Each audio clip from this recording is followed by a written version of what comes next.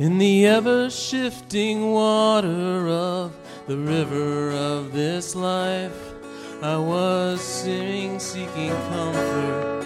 I was wrestling waves to find a boulder I could cling to, a stone to hold me fast, where I might let the fretful water of the river around me pass.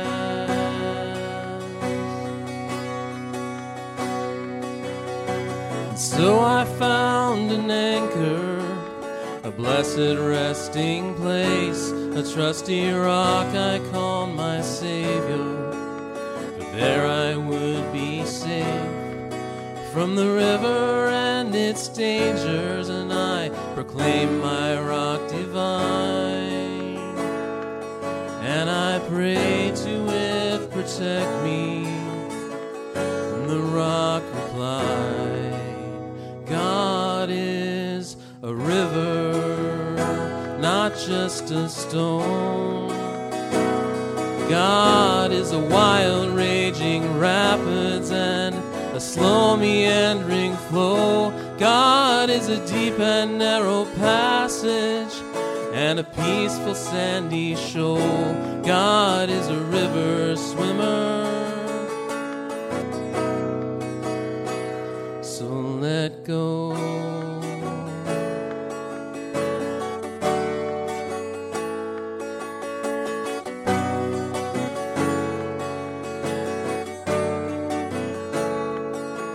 Still I clung to my rock tightly with conviction in my arms, never looking at the stream to keep my mind from thoughts of harm.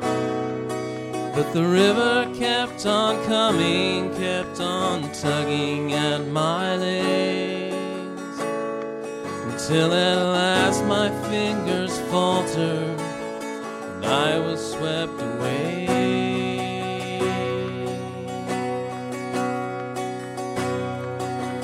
So I'm going with the flow now, these relentless twists and bends, acclimating to the motion and a sense of being led.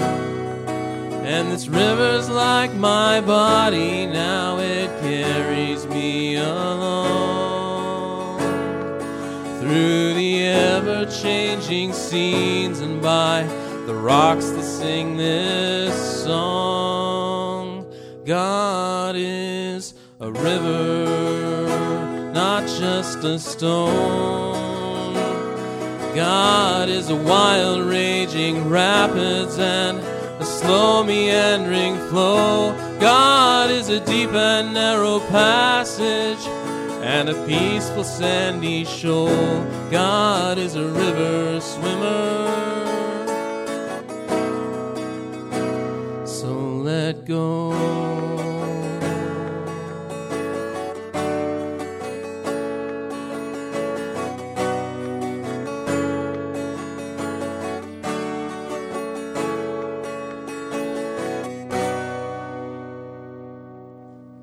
All right, if you'll turn in your Bibles to Matthew chapter 6, we will pick up to do some exposition of the passage on prayer.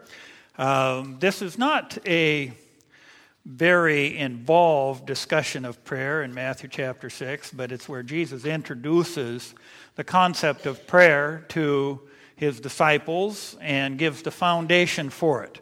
So those are the things that we'll be looking at. So Matthew chapter 6, verse 5 through 15, starting with that's page 684 in your Pew Bible, if that's the one you are using. Matthew, Mark, Luke, John. Matthew is the first book of the New Testament, if that's how you're finding it. And this is part of what is called the Sermon on the Mount. Let's just do a little backtrack here to the first of the chapter, 6 verse 1. Be careful not to do your acts of righteousness before men to be seen by them. If you do, you will have no reward from your Father in heaven. So when you give to the needy, do not announce it with trumpets as the hypocrites do in the synagogues and on the streets to be honored by men. I tell you the truth, they have received their reward in full. But when you give to the needy, do not let your left hand know what your right hand is doing, so that your giving may be in secret. Then your Father who sees what is done in secret will reward you. Now Jesus is using this to introduce the subject of prayer. And this background is important because to the people of Israel, their religious life has become a very integrated part of their public life. And I think many people around the world have lived in a context like that. If you lived in a Muslim country, for example, you would hear the call to prayer 5 times a day, and everybody stops to pray. And this is not a question. It's not a matter of some people pray and some people don't pray. And this was certainly the text there. And there was a time, and there are certain places, geographically possibly, or certain areas even in our own country, where it's just considered normative. Prayer in public schools, for example, or public events. Some cases they still are. Our own state of Oregon, every session is started with a prayer, mostly by local pastors taking turns at it. And in Congress and the Supreme Court in the country, it's still much part of the tradition. United States branches, the military branches, all have chaplains, and there are prayer events. Most of the people really appreciate it, and some people don't. And usually they're allowed to skip if they don't want. So public prayer is a part of public life most places. There are certainly exceptions to that, and most people in history have lived with public prayer being a part of their lives, their community lives. And therein lies the problem. The more normative it is, the more routine it becomes, and the more opportunity for people to use that as a way of demonstrating their superiority and their righteousness by prayer and giving and all of these things being noted. This was an issue sometimes in our public life with the giving. You've probably noticed that there's sometimes a lot of media attention giving to certain charitable acts. And you probably know that most charitable acts take place without anybody noticing them. And I think that the more one is a follower of Jesus, the more likely they are to try to avoid getting their name on their public works, their good works and their good deeds, because this is what it's based on. Jesus himself advocated that we not try to draw attention to ourselves when we're claiming to be serving God and serving other people. There's a drawback to that problem and to that public recognition. Sometimes it's encouraging, but it's also got a drawback of making the whole process somewhat hypocritical. Motives can be wrong and are encouraged to be wrong when there's rewards to be gotten that have nothing to do with the generosity. So that's the background that Jesus is using. Their own culture had become that way. The Pharisees were well known for this, and that's why he brings them up. They actually, in some cases, blew horns to show that they had dropped money into the coffers. And that's not just a figure of speech, a metaphor. It actually happened in some cases. So he goes on then and brings up the subject of prayer. In verse 5, and when you pray, do not be like the hypocrites, for they love to pray standing in the synagogues and on the street corners to be seen by men. I tell you the truth, they have received their reward. But when you pray, go into your room, close the door, and pray to your Father who is unseen. Then your Father who sees what is done in secret will reward you. And when you pray, do not keep on babbling like pagans, for they think they will be heard because of their many words. Do not be like them, for your Father knows what you need before you ask him. Let me say a few things about this background information that he's giving here about specific to prayer. Here he's suggesting that not that it's inappropriate to pray in public, or that it's inappropriate to pray out loud in a group, but he's suggesting that the prayer to God needs to be consistent with the context. When we pray in a group here, if we broadcast that prayer on a speaker outside, you would be in the context that he's talking about here.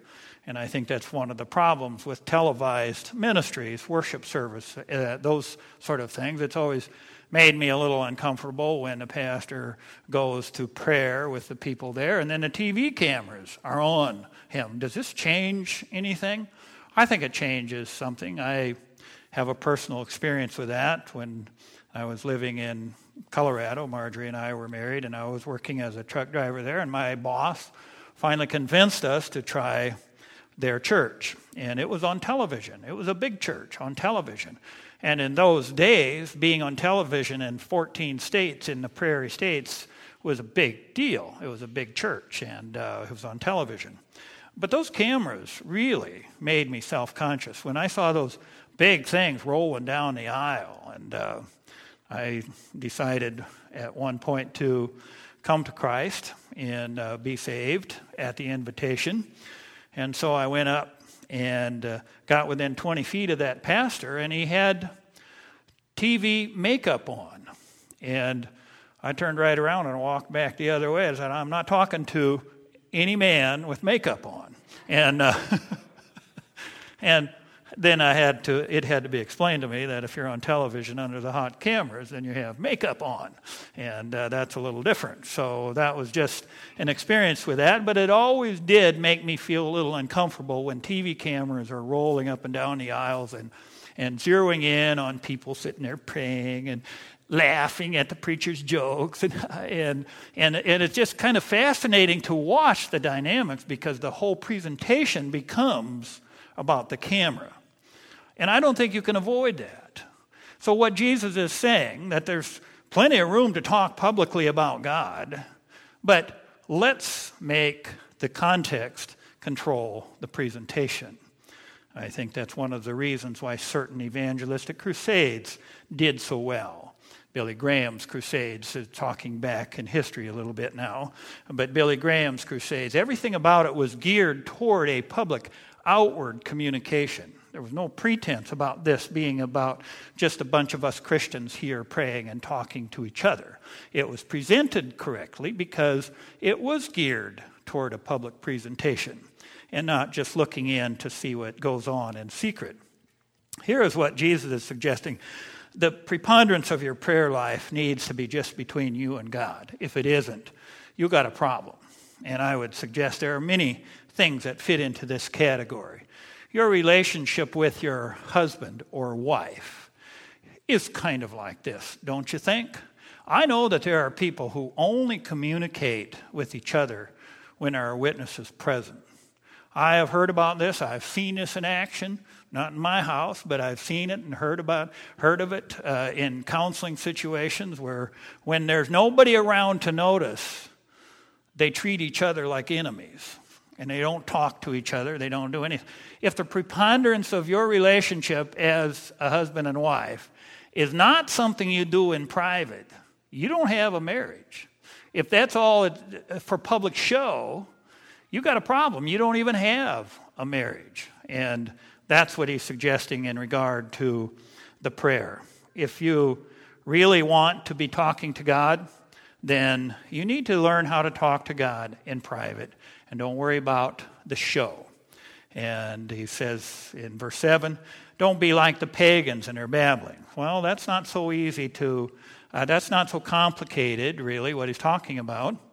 You may know that in some versions of prayer, there's even prayer wheels where people put their prayers on a wheel and then wind just blows it.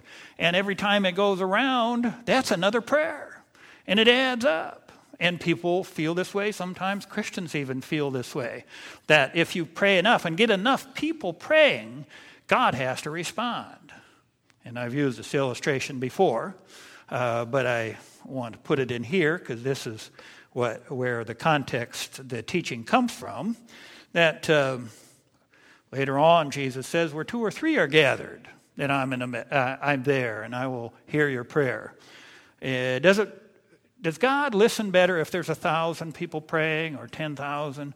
If somebody important gets sick and they put out the word and everybody goes around, even puts signs on their church billboards, pray for such and such important person. He's sick. does God really respond to the number of prayers like a democracy? Or like the pagans, we sometimes have this feeling that if the more people we get praying, the more we're going to push God over the edge. And he has to do what we say because we got the votes now to fire him if he doesn't give us what we want. And Jesus is suggesting private prayer.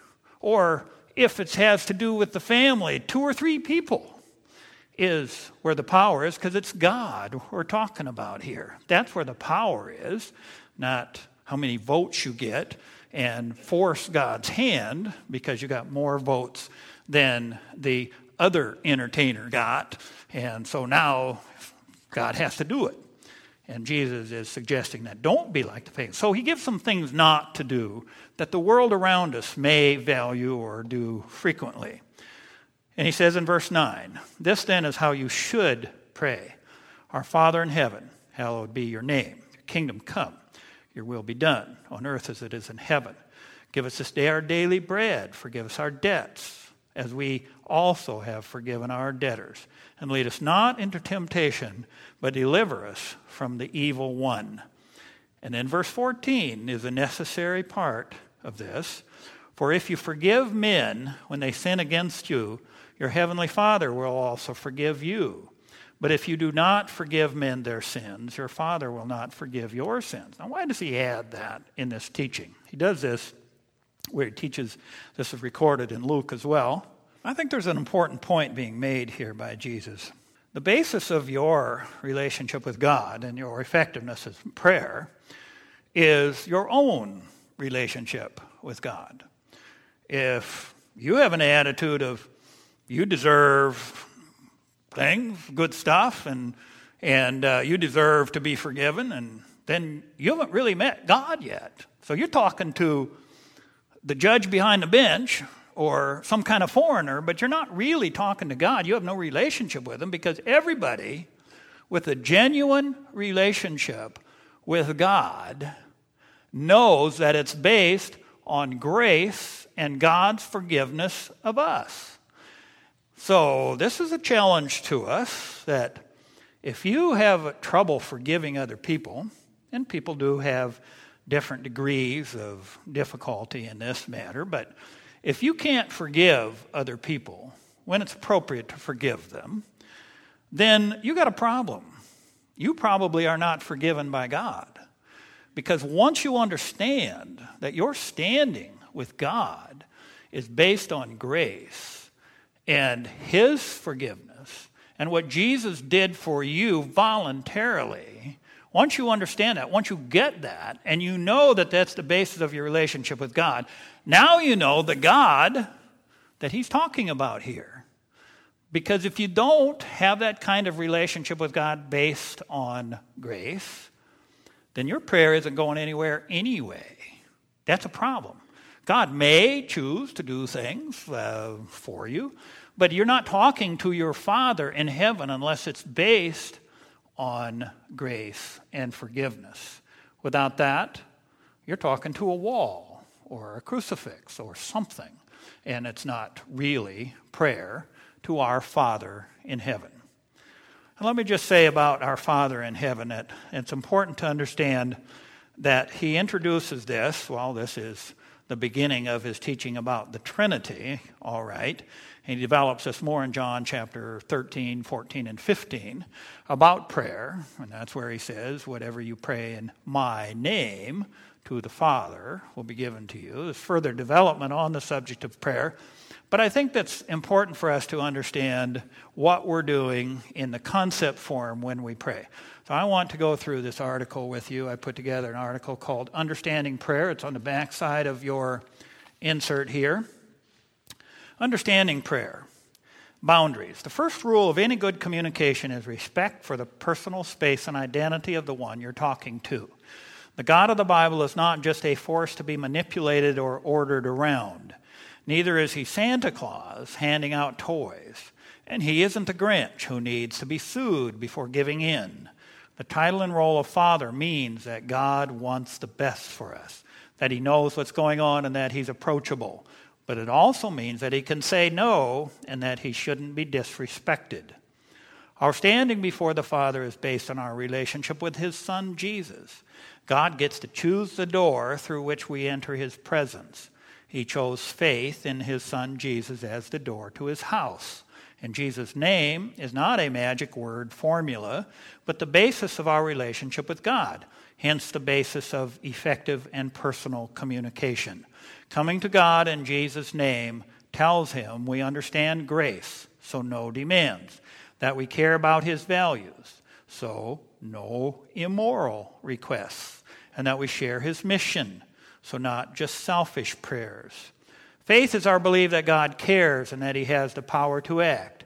In the Bible, faith is always in the person rather than just the outcome or desired result. We believe that God wants to respond to our requests even though he knows our needs already. We believe that God has the power to change things, but that he also has the wisdom and goodness to use that power only for good. We believe that God loves us and has our best interests at heart. Whether his answer to a request is yes or no, or something else entirely. Communication takes two. If God is all-knowing, omniscient, then he's not ignorant of our circumstances, feelings, or thoughts. He wants us to articulate our needs and thinking so we can be partners with him in working it out, and so we can have fellowship with him, not just submission. Healthy communication involves listening as well as talking, letting God speak to our minds and hearts while we tell him what's on our minds makes it a true relationship. And telling him what we think and feel, worship, thanksgiving, puzzlements, etc., is every bit as important as asking for things. Make mention of this, that in the prayer itself, when Jesus teaches them, he's not teaching a formula. Now, the Lord's Prayer has come down as a formula through the ages of Christianity, Christian history, and unfortunately it has become exactly what Jesus warned him not to do, just something to repeat without thought or some religious activity that has its own power. Some of you may have grown up using the Lord's Prayer as part of your worship time. Some of you maybe not. It's new to you, but this is Jesus teaching in concept what prayer should be. And he's talking about speaking to God the Father, who you're talking to. He speaks about, hallowed be your name, respect his place, and your kingdom come. God's will and God's ways, and then give us our daily bread, dependence on him, and forgive us our debts as we forgive our debtors. Ask for forgiveness for the sins that are wrecking your life and wrecking your relationship with God and other people. And lead us not into temptation, but deliver us from the evil one. In other words, we need an ongoing relationship with you, God, in order to carry on our lives. The formula part of prayer, I think, is not just formal prayer forms. Some of you may have been afraid of praying out loud, even in a small group. I know in my own experience, I grew up in a very formal, Dutch Reformed. It was, at that time anyway, it was very formal version of Christianity, and I went away from that as a young man to nothing at all until I came back to Christ. But it was interesting, the opposite types of formulation about prayer that tends to scare people off unless they're part of the in crowd. In the context I grew up in, nobody ever prayed without using Shakespearean language, the thou and thee, and very formal language. I mean, you'd be talking along, and then somebody would say, "Let's pray," and they'd turn into Shakespeare, I guess, or somebody like that, and King James language, the Bible language, and it was okay. I don't have any problem with that, and I hear people pray that way to this day, and I think it's perfectly legitimate. But I think the problem with it is that it feels not real to the people around you, children especially. That God is off over there and you use some sort of gobbledygook to communicate with them. It's not a real communication. You switch languages when you speak.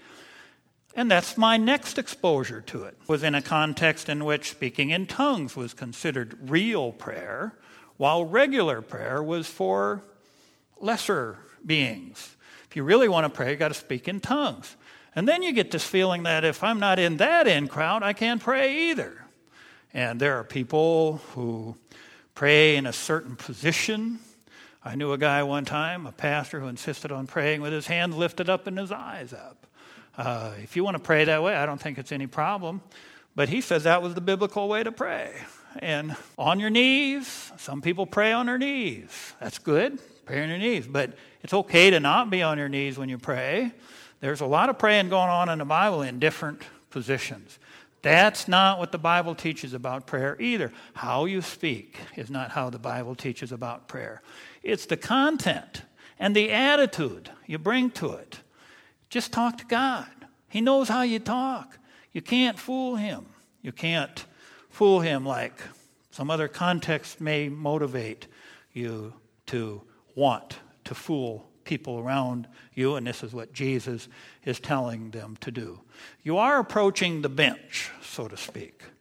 If you go to a court, if you want to talk to the judge, you do have to remember that that's a judge. But most judges don't want you to speak in some sort of legalese if you're going to talk to them. The lawyer will do that. They get paid to do that. You talk to the judge. I have a good friend who recently died, was a Superior Court judge for about 40 years, and he never wanted anybody to speak to him in that way. And he didn't want that title used outside of that courtroom, but even in the courtroom. But he showed up at church as an older man, a new believer. It was a great experience to have a guy like that around. He served on our board for several years, and anytime something got in a disagreement, he would say something and everybody would just say, "Oh, okay, the judge has spoken." And that's handy to have around sometimes, but nevertheless, formal speech with God isn't required, but respect is, remembering who you're talking to. Not just in showing respect, but in believing that he can do something about it, because he's the God of the universe. He's not as limited as you are. Otherwise, why pray at all if he's as puny as you are, as limited in powers as you are? Why bother? You wouldn't pray to me, I hope. You wouldn't pray to some other human, you'd pray to God. That's what prayer really is about. Let's look at some points here, takeaways for life, and make some applications, some things to work on during the week. Number one, just be real and honest with God, but let him take you deeper than the shopping trip level. One of the problems of having a casual way of praying tends to be that people just leave it on the surfacey level. It's interesting that the Lord's Prayer and much of the teaching that comes from Jesus himself about prayer is actually quite profoundly theological. In John 13, 14, and 15, when he teaches on prayer, he does an entire development of the Trinity concept. You're speaking to the Father by means of the Holy Spirit through the Son. And that's a complete relationship with God that we can't get our hands on otherwise with just the abstract God behind the bench sort of approach, the creator of the universe. And this, our Father who art in heaven, and so on the parts of this Lord's Prayer. If you stop and think about these, they really don't say a lot in terms of prayer in and of themselves, but each line hits on a concept, a whole concept of a relationship, dependency on God, who God is, and all of these kind of things. And I sometimes think it's a little bit perilous to recommend just talk to God in private and even in public the way you normally talk, because that leads some people to believe that, well, you just do trivia. Not trivia. You don't need a special language to speak about subjects that are deeper than trivia. Number two, in the takeaways, speaking or writing is how humans get thoughts and feelings into the open and clarified. This is true communication. I have mentioned this before. Marjorie and I have just celebrated our wedding anniversary, and she is the only girl I've ever dated, and I'm the only boy she ever dated. I was 16 and she was 15 in high school. I picked her out of the school annual. I had never met her before, but I did like her picture. And so I called her. And that first date was a sign of things to come. I said about 3 words all night, and she said about 30,000 words all night. And we concluded we're a match. You got to have one to listen and one to talk. And this is how it works, right? And that was a good match. And she says it's the other way around now, but probably not true. But if you don't communicate, this is the breakdown of many marriages. It's the breakdown of fellowship in churches. People don't communicate and they don't want to. That's none of your business. Well, if it's none of my business, what are we doing here? If you don't talk, if you don't say what's going on with your day, your life, your emotional struggles, the person you're with soon concludes you don't care or trust them. They're not part of your life. Because usually they hear you talking to other people. Therein lies the problem. They know you know how to communicate. They just know you don't want to communicate with them. And that is a message, loud and clear. Communicate with others, but not with them. But let's say you do have a problem of communicating. Speaking and writing are good ways of doing it. This is why Jesus advocates a prayer closet, where the term comes from. The old English expression that he used there was go into your closet to pray. A prayer closet. Then you can talk out loud. You can talk out loud to God, and if it helps you get your ideas out, not just in your head, that's a great thing to do. You can pretend to be talking on your cell phone if you want. I was at a train station here recently, and a big crowd was sitting around all looking at one guy. And he was sitting there talking out loud, just like out to the air. And the person next to me said, "Is that guy on a cell phone with a headset or something?" And I said, "I don't know, I'll go look." So I went and walked all around him, and he wasn't. He was just talking. That's pretty cool, because you can pray or be mentally insane, and nobody knows whether you're on your cell phone or not. I think it's a great invention. In fact, 98% of all that goes on the cell phone anyway is borderline insanity or nothingness. So there you go. If you got it, it's a good experiment.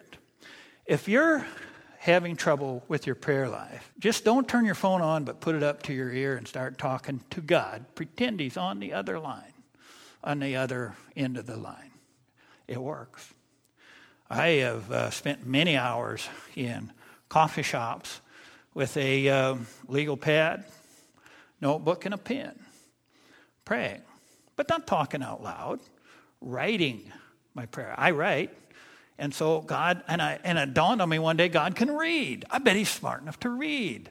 So if I write my thoughts on paper, it does help me to articulate, but I just started out by saying, "Dear God." Well, I don't use that term, but I just say, "Lord" or "Father." And you know what? It works. It's prayer. And it helps me get thoughts out when I can't get them out in any other way. Because if you're like me, you probably, if you pray all by yourself with nothing else to do, you soon find yourself thinking about something else. Your car or your job or whatever else, or what that nasty person said to you just yesterday, and all these kind of things. And your prayer go on in a minute. So just use some disciplines. Number 3 then, bring discipline to your prayer life as needed, but not as a substitute for regular interaction with God. You know, it's very difficult to be in church sometimes and not be guilt-tripped about something. Sometimes it's, well, we don't pray enough. My answer to that is, don't we? Who doesn't pray enough? Is there ever enough? We don't worship enough. We don't pray enough. We don't serve enough. We don't give enough. I don't know if that's true. A lot of people like to stay away from church because they're just tired of the guilt load. Whatever happened to grace and God and relationship with God? They're tired of the guilt load. Me too. I don't know if you don't pray enough, do you? I do very little formal praying myself. But I walk and talk with God all the time. Is God disappointed in my prayer life? Not according to him. He's happy about that. When I drive my car, once in a while I say things about the other drivers, but then I remember that I was talking to God and fix it and that sort of thing. But I don't know, if the discipline is needed to do it at 4 in the morning every day till 5, do it. But if you don't need to, I'm not going to tell you to. When I was in Bible college in Saskatchewan, Canada, we had visiting missionaries and preachers come through and challenge us to live godly lives, sanctified lives. And about once a week, one of them would tell us to get up earlier and pray. And if 1 hour isn't enough, 2 hours, 3 hours. I got so much to do, I need 4 hours of prayer. And one poor guy actually believed these guys. And one day the paddy wagon had to come and pick him up. He kept moving his schedule up until he wasn't getting any sleep. And he literally went crazy because he was guilt-tripped into praying more and more hours of the day. And he went nuts. I think it's possible to put too much emphasis on prayer. I know you're not supposed to say that in church. You're supposed to walk away with a big guilty load, but not here. We know Jesus in this place. You're not supposed to make the disciplines anything more than the disciplines. They're tools to teach us how to think that way. And once you've learned how to think that way, you don't have to go through boot camp anymore. You don't have to be rigid about these things anymore. They're disciplines like everything else that are there to teach you how to incorporate it into your life. And you don't have to be one of those people who feels like you're letting God down. For me, 4 o'clock in the morning would be no problem. It's been years since I've still been sleeping at 4 o'clock in the morning. But I don't do that because I have a regimen that I get up and pray X number of hours. I do that because that's my sleep pattern, and that's okay. Good time for me and God. I get 3 or 4 hours of total quiet in my house, and that's good. I miss that in any other context. But if that's not working for you, God doesn't want you to do it. Just incorporate God into your life and make it part of your life. Point 4, be thankful that you don't always get what you want. And don't be a baby about it either. Have you ever heard anybody say, my mama burnt the biscuits one time, and I have never eaten since? Or I had a car that I didn't like, so I have never driven since. Or I had a bad experience in church one time, so I never went again.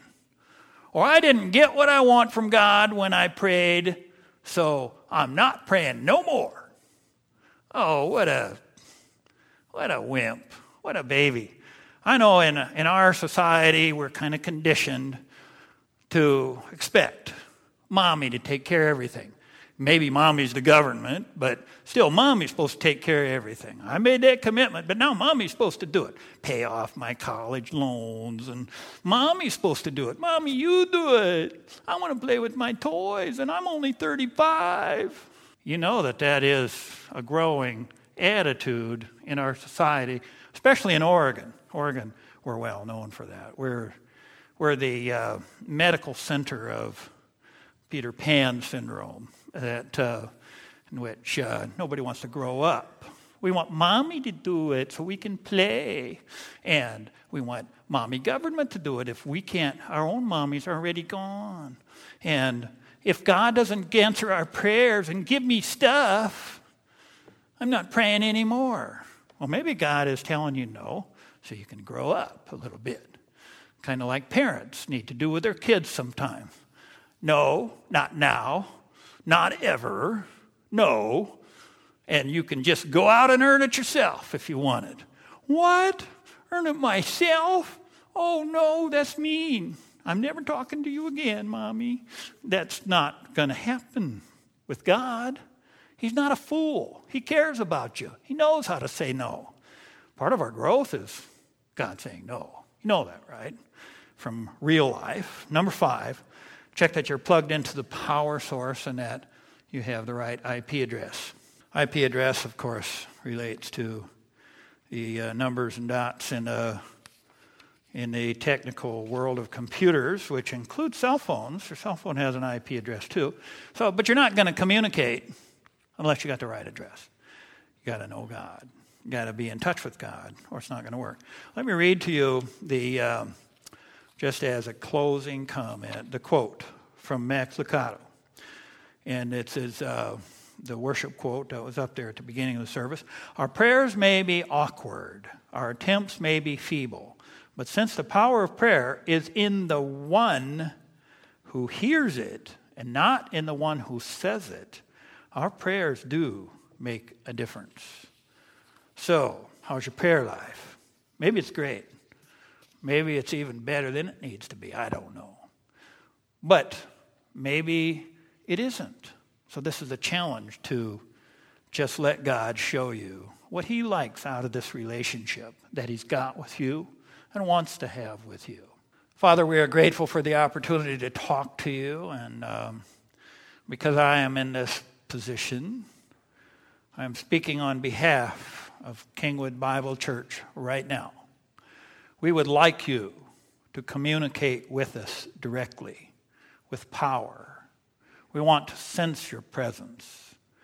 We want to be led by you. We want you to show us how to make you an integrated part of our lives as individuals and as a church.